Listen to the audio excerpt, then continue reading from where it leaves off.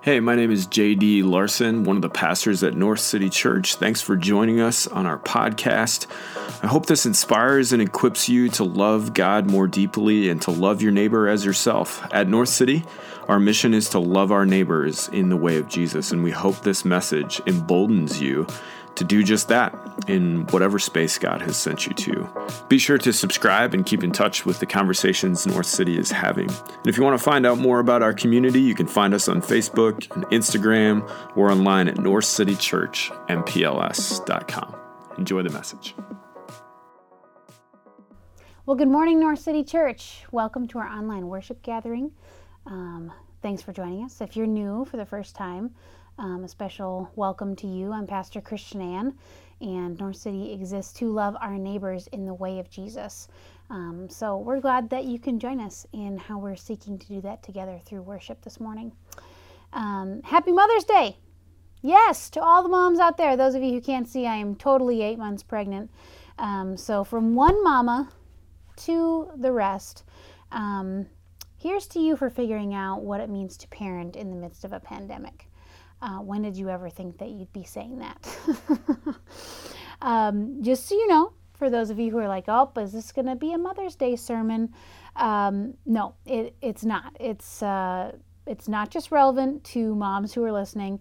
As I was praying about this message and asking what God wanted us to share, I just really felt the overwhelming sense that this message is for everyone, every person, not just within North City. And today we're speaking from Romans 12. And yet, I think moms might be listening to this a little differently, and it might apply to them uniquely. So I invite all ears to listen this morning and to let the Holy Spirit speak to you uniquely about what God is trying to tell you. So I want you to think about story time with your family. When would your family tell stories? Would it be around the table? Would it be at bedtime? I remember always wanting to hear the same stories about my family, about my parents in particular. Like, I'd always say, remember that one mom where you do this, or that one dad? And we are totally in that stage. So I'm not only pregnant, but I have 2 kiddos. Rosie's 4, and she's just super curious about stories when I was growing up. And her top 2 are the story when you broke your leg. That one definitely gets the most requests. And then the second one is story when you drove the car. And one story is when I was a victim of a mean neighborhood kid, the broken leg one. And the other story is of my endless curiosity, because I was a very curious child. But it was actually of like utter disobedience, complete disobedience. So I don't know what compelled me to tell this story in the first place. I don't want to encourage this behavior, but just write in the comments. I'd love to hear, when would your family tell stories? And are there any sort of famous ones that your family loves to tell about you?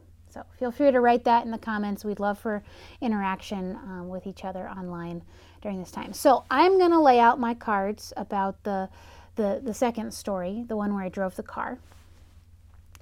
And I was about 5, maybe 6.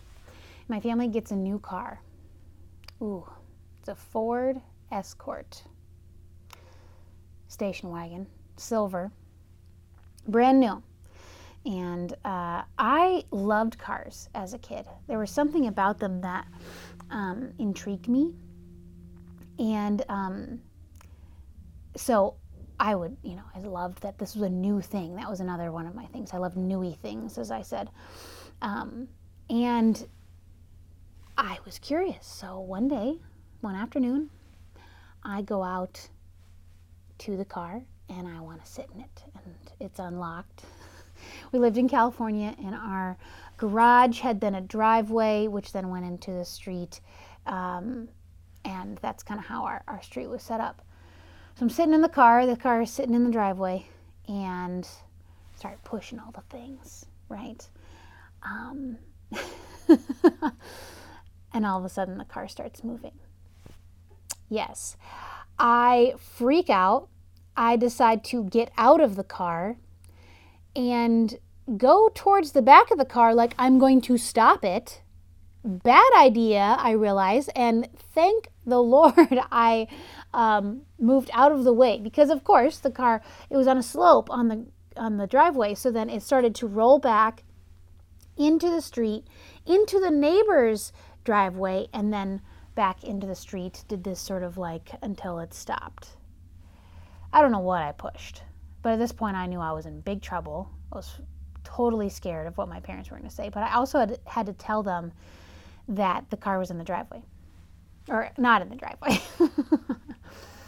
So I go in and I can barely speak, and I say, I didn't push any buttons, which is somewhat true because I think I just pulled the e-brake lever or the shifter. It was a manual. Anyway, yes, of course, I get punished. Complete disobedience. I think this is the one time my stepdad spanked me. But then I remember having this conversation with my parents afterwards, and they said something like, you know, that really scared us. Even though you did something wrong, we want you to know we still love you, but we're just really scared that you could have gotten hurt. You didn't listen to us. And I always in the story like that, like, you know, even though mommy chose to do something wrong, do you think her mom and her dad still loved her? And Rosie says, yes. You know, she kind of knows that's the right answer, but yes. And I think we all have this question as kids, and even now. Like, even if I do something wrong, do you still love me? And the story, amidst maybe others that you can think of, it exemplifies that even in the midst of wrongdoing, love and mercy can still exist. And so here's the deal, North City Church. We are starting a new series today on the book of Romans. And JD and I decided to start this at chapter 12, which is towards the middle or end of the book, which is a strange decision. But it's because of this very first verse in chapter 12, which starts off with, therefore, in view of God's mercy, live your lives in this way. And we're not trying to change the order of Romans. Paul, the author, was very meticulous in what he wanted to communicate about the gospel to the people of Rome and what he wanted to be first, second, third, etc. But I'm asking you to think of this sermon like a book jacket. You know, look at these book jackets. They try to paint a picture of what this book is going to be about. And on the inside, if you were to take the book jacket off, you wouldn't really know. And so I want you to think about this particular sermon like a book jacket, wrapping the book of Romans as a framework, as a way of understanding who God is and what the gospel is about. And then I want to say it's wrapped in God's mercy. And because JD tends to be the one who likes getting into the nitty-gritty of theology, anthropology, I mean, this is going to be one of his favorite books to preach on. He loves explaining those things. He's the one who helps us think about these things. We always joke that, like, he's the one that helps us with our mind, and I'm the one that helps guide us with our heart. And he's going to be introducing the books very fully, he's going to answer all your questions about Romans. No, I won't. I won't overpromise that. But he's going to help us wrap our minds around it. But this morning, I want to help us wrap our hearts around what Romans is trying to communicate with us about what the gospel is. And this book is big. As you read through it in the coming weeks, it might feel kind of heavy. You'll read big words like justification and God's wrath and circumcision and about dead people like Abraham and Pharaoh. And over the years, the book of Romans has been used to explain really heavy theological things. And it's also been used to invite people into the gospel, into a relationship with Jesus. It's also been used to keep people out of a relationship with Jesus, out of the church. And so today we're saying, what if we wrap this book and what I believe God's intention is for this book, which is his mercy? The question I want you to hold with me this morning is your life transformed by God's mercy? Is your life transformed by God's mercy? So we're going to be, as I said, reading in Romans 12. Starting in verse 1, we're really only going to get into the first 3 verses. And I would recommend obviously going beyond that this week and just dwelling in Romans 12 as a framework for understanding Romans. I'm going to read it in 2 different versions, one in the NIV and one in the Message. Starting in the New International Version. Therefore, I urge you, brothers and sisters, in view of God's mercy, to offer your bodies as a living sacrifice, holy and pleasing to God. This is your true and proper worship. Do not conform to the pattern of this world, but be transformed by the renewing of your mind. Then you will be able to test and approve what God's will is, his good, pleasing, and perfect will. For by the grace given me, I say to every one of you, do not think of yourself more highly than you ought, but rather think of yourself with sober judgment in accordance with the faith God has distributed to each of you. All right, hold on to that. And we're going to read it in the Message version. It's a little bit longer. There's a lot packed in that scripture. So here's what I want you to do. God helping you. Take your everyday, ordinary life. You're sleeping, eating, going to work, and walking around life. And place it before God as an offering. Embracing what God does for you is the best thing you can do for him. Don't become so well adjusted to your culture that you fit into it without even thinking. Instead, fix your attention on God. You'll be changed from the inside out. Readily recognize what he wants from you and quickly respond to it, unlike the culture around you, always dragging you down to its level of immaturity. God brings the best out of you and develops well-formed maturity in you. I'm speaking to you out of deep gratitude for all that God has given me, and especially as I have responsibilities in relation to you. Living then, as every one of you does, in pure grace, it's important that you not misinterpret yourselves as people who are bringing this goodness to God. No, God brings it all to you. The only accurate way to understand ourselves is by what God is and by what God does for us, not by what we are and what we do for him. So let's dig into this concept of mercy. What is mercy? Now, whenever you hear the word therefore, I don't know if any of you remember back to your Sunday school days or your Awana days. That's digging deep into like evangelical Christian culture right there. Or maybe your Bible school days. I was always told you should know what the therefore is there for. We're going to do that. Please put any comments about what you remember about the therefores, or any other helpful tips for Bible reading in the comment stream. So, the therefore is because Paul has taken the first 11 chapters, specifically chapters 1 through 3 and through 5 as well, to outline the gospel. And so I'm just going to highlight a couple things that he's trying to reference that is in the back of the minds of the people who are listening to this letter being shared. Like in 3:10, it says, "As it is written, there is no one righteous." No one is, another way to think of that word righteous is right before God. There's no one who is right before God. No, not one. 5:8. While we were still sinners, God demonstrates his love for us in that Christ died for us. And remember, he's writing to Gentiles and Jews.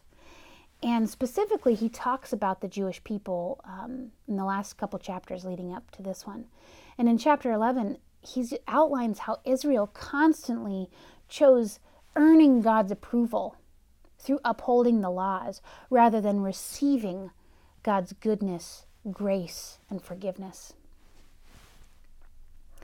And I think what I hear in Paul sort of bringing out the gospel, and I look forward to reading this with you in the coming weeks, is this human instinct to act like we don't need God's mercy. The human instinct that we don't need God's mercy. We don't need mercy in general. And we try to live these lives that prove to God that we don't need him. Despite what we know, despite what we might have already received about the gospel, despite how we've already come into a relationship with Jesus, which many of these people and these listeners had, but we still don't hold on to the piece of mercy that we need. But here, this is years and years of the Israelites leading up to this point, for example, not really owning their need for a Savior, because they tried to achieve that place with God through their laws. But the gospel, the good news, is that we don't have to prove anything, right? When we mess up and that we are broken and that we are unfinished and we sin and we make mistakes and that Christ died to give us life. And that is the truth about who we are as humans. The good news is about receiving this mercy, not doing to earn the mercy, right? Doing, performing, proving. But how often do we still function like that? It's receiving the mercy that God has so that we can be in right relationship with him. I just want to get into the words that are used, not only in the New Testament, but the Old Testament about mercy.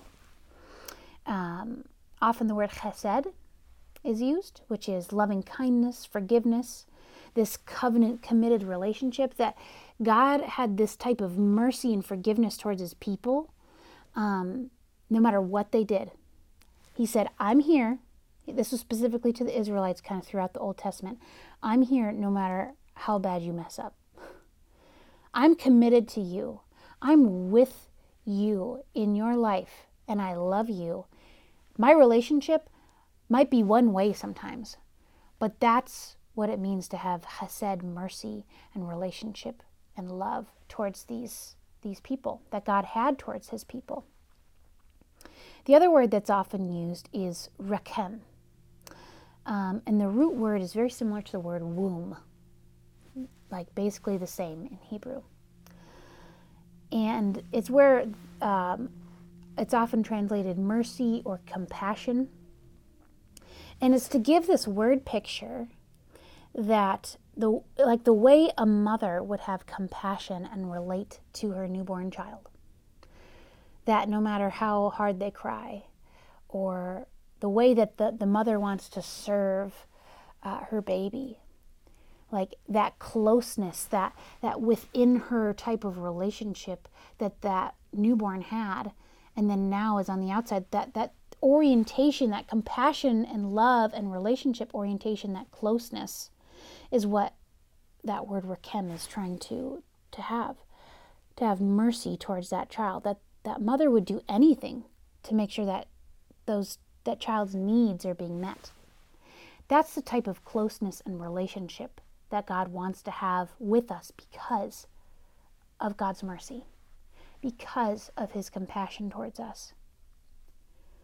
But how often do we really relate with God that way, in that covenant committed relationship type way, in that compassion, closeness type of way described by these word pictures of mercy?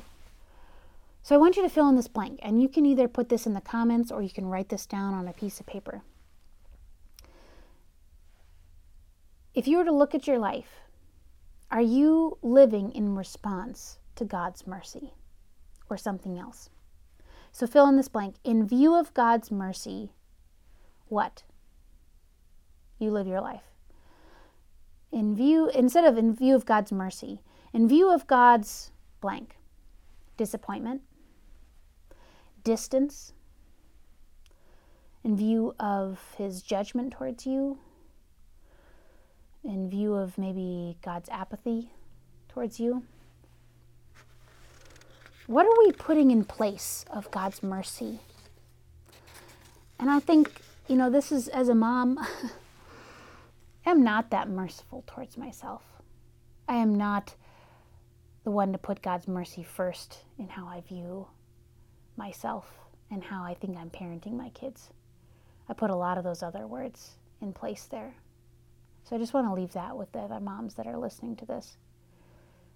Because the power of the gospel, God chooses the power, the saving power of his gospel and of our salvation to be his mercy, not his judgment, not his condemnation. And that's why it says in John 3:16 and 17, "For God did not send his Son to condemn this world, but that we might be saved through him." And that's why I love the Message version of this, is that it's about us embracing what God does for us and that being the best thing that we can do for God. I love that. Because the need for God's mercy is this great equalizer. I think to be human is to need mercy and forgiveness. And there's no shame in that. I think the sooner we can come to peace with that, the sooner we can be in this right relationship with God and ourselves and others, is this need for mercy and forgiveness, not this working our way out of needing that mercy or forgiveness. So secondly, as it says in verse 2, "Do not conform to the pattern of this world, but be transformed by the renewing of your mind. Then you will know God's will, his good and pleasing and perfect will," as it says. Or in the Message version, it says, "Don't become so well adjusted to your culture that you fit into it without thinking. Instead, fix your attention on God.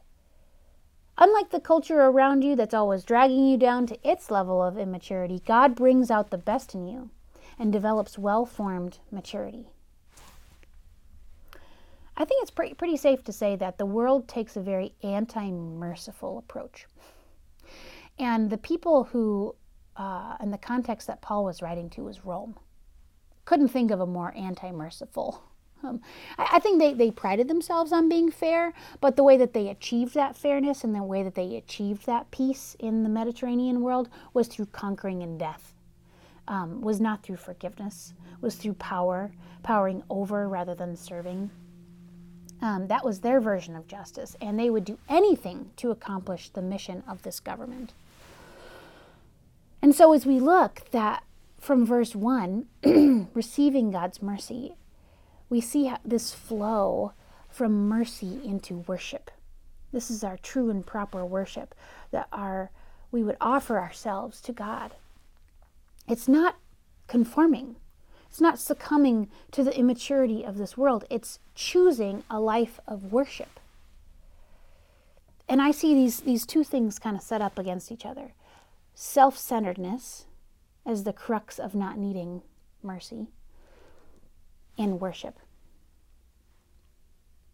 Worship is this conscious focus on God, and self-centeredness is a conscious focus on self.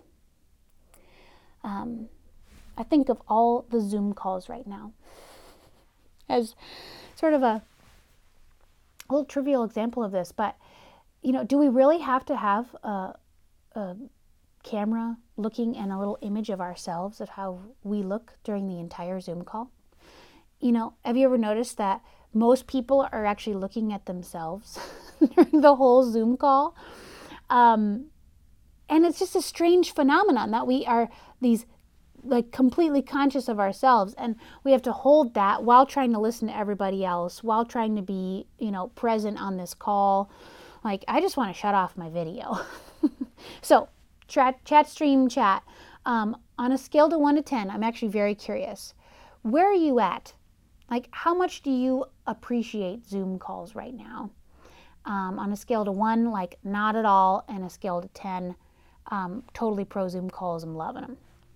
But I just think, like, despite, like, I want to know what you think about that, but that whole always looking at yourself thing on the video is a strange thing that I don't think is helping that self-centeredness in all of us.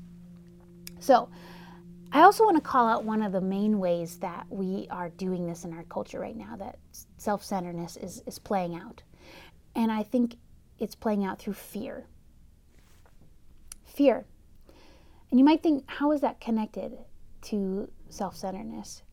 Well, fear leads to anxiety, to needing to numb that fear because of the pain or uncertainty. Fear in needing to always do the right thing and never mess up, that sort of law-keeping mentality. And those are all self-preservation things. And, you know, we might just feel trapped in that. I'm not even saying that that's all conscious. But we get trapped in this self-preservation, self-orientation to protect ourselves, that fear causes us to cope in these unhealthy ways. Having fear is a part of life, but what do we do with that? And right now, I think I've heard a lot of people ask this question of, okay, like in the midst of fear, in the midst of pandemic, how do I have this balanced life? Like, how do I hold it all together right now? So I want to actually draw this out for you.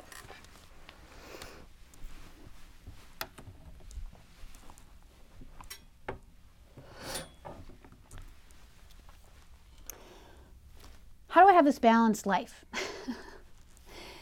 And I picture us doing this. This is us. And we have so many things that we're trying to balance. We're trying to eat well. We're trying to keep, care of our family, keep tabs of our family. We're trying to cultivate a relationship with God and other friends. We are trying to exercise. We're thinking about finances. There's so many things, right? Maybe you have a pet. Oh man, the dogs in this stage of life, they're either getting the good end of the stick or the bad end of the stick. But, there's lots of other things that we can try to hold and keep in balance to make sure that it's sort of equal proportion in all of these things. Or, I think the other approach is to have a sense of centeredness. And you see how this is us. The crux of balance is how well we hold all these things together. The center of being centered is Christ. And when we center our lives on Him, we can come back to center as far as we might go out, as far as our fear might really bring us to some hard, rough places, right? But what if we come back to center? And we might, then cope in these other unhealthy ways, but we can always come back to Christ. And it's a centeredness on Him. We're the ones way out here. But then we have the opportunity to come back to Jesus in our worship. When our lives are not about us, we're allowed to stay centered rather than trying to hold everything all together and keep it in balance. So that's just one way to think about that. And it's a difference between doing all the right things and being self-oriented and worship.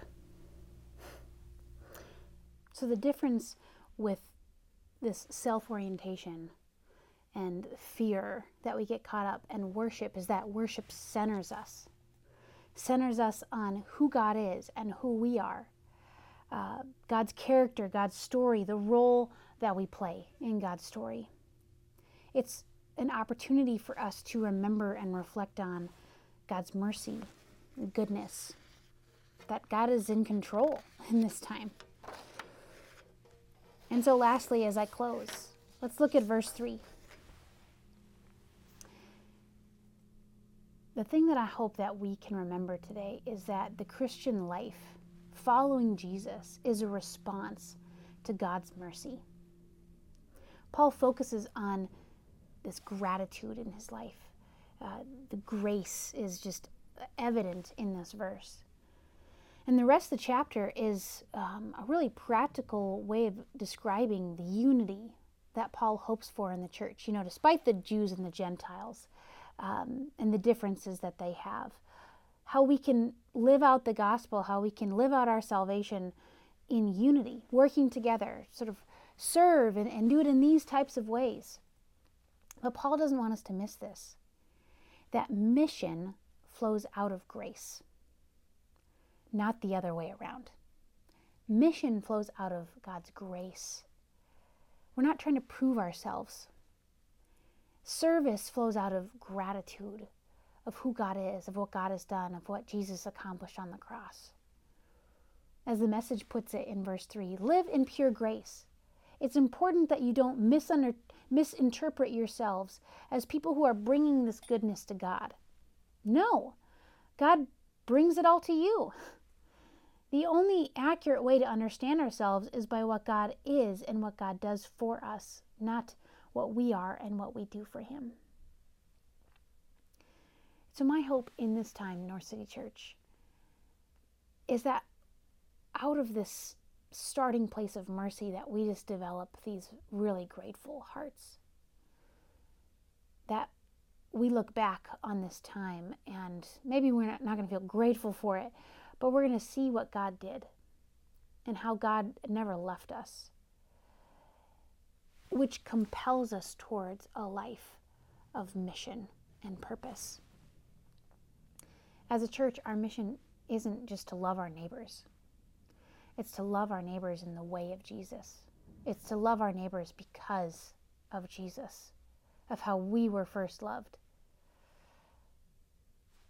And so as we go into our time of worship, I invite you into this time to reflect. What are the ways that you need to receive God's mercy today? His forgiveness. That you can be transparent with Him about who you are right now. Because remember, being human is that need for mercy. And so as we sing this song, it is called Mercy. But it says, mercy triumphs over judgment. You delight, God, in showing your mercy. It's not a burden for Him. He wants to show us His mercy. Can we receive it, church? Can that be our starting point of the gospel, not judgment and all the things that we want to put on other people, but mercy, to receive this from Him. And I invite you to thank God for the closeness made possible in relationship through Jesus, as that picture of mercy in the womb and compassion gives us in that word. And to ask God, out of gratitude, how can I respond to you in this time? What are the things that you're calling me to focus on from a place of grace?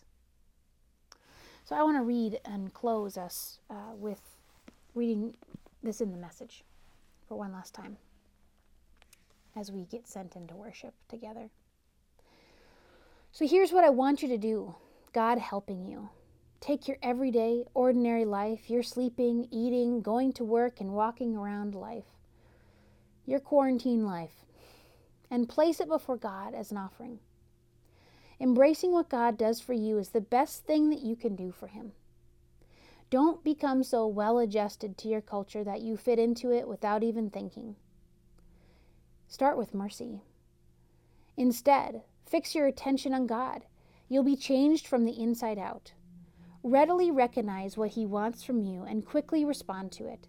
Unlike the culture around you always dragging you down to its level of immaturity, God brings the best out of you and develops well-formed maturity in you.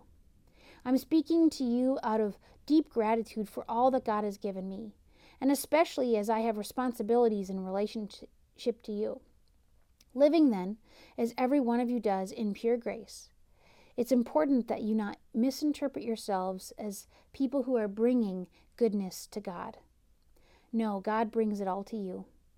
The only accurate way to understand ourselves is by what God is and by what God does for us, not by what we are and what we do for Him.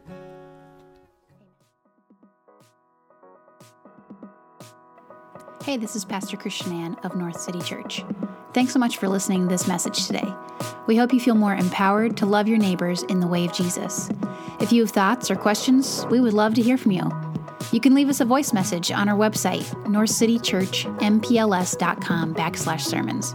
Learn more about the North City community there as well. And you can find us on Facebook and Instagram. A special thanks goes out to Ben Noble for the music on this podcast. If you haven't heard Ben Noble's music yet, check it out at bennoblemusic.com. Let me send you into your day with this blessing. May God give you the eyes to see and the ears to hear all that God is doing in the world around you. And may He give you the courage to respond. Amen.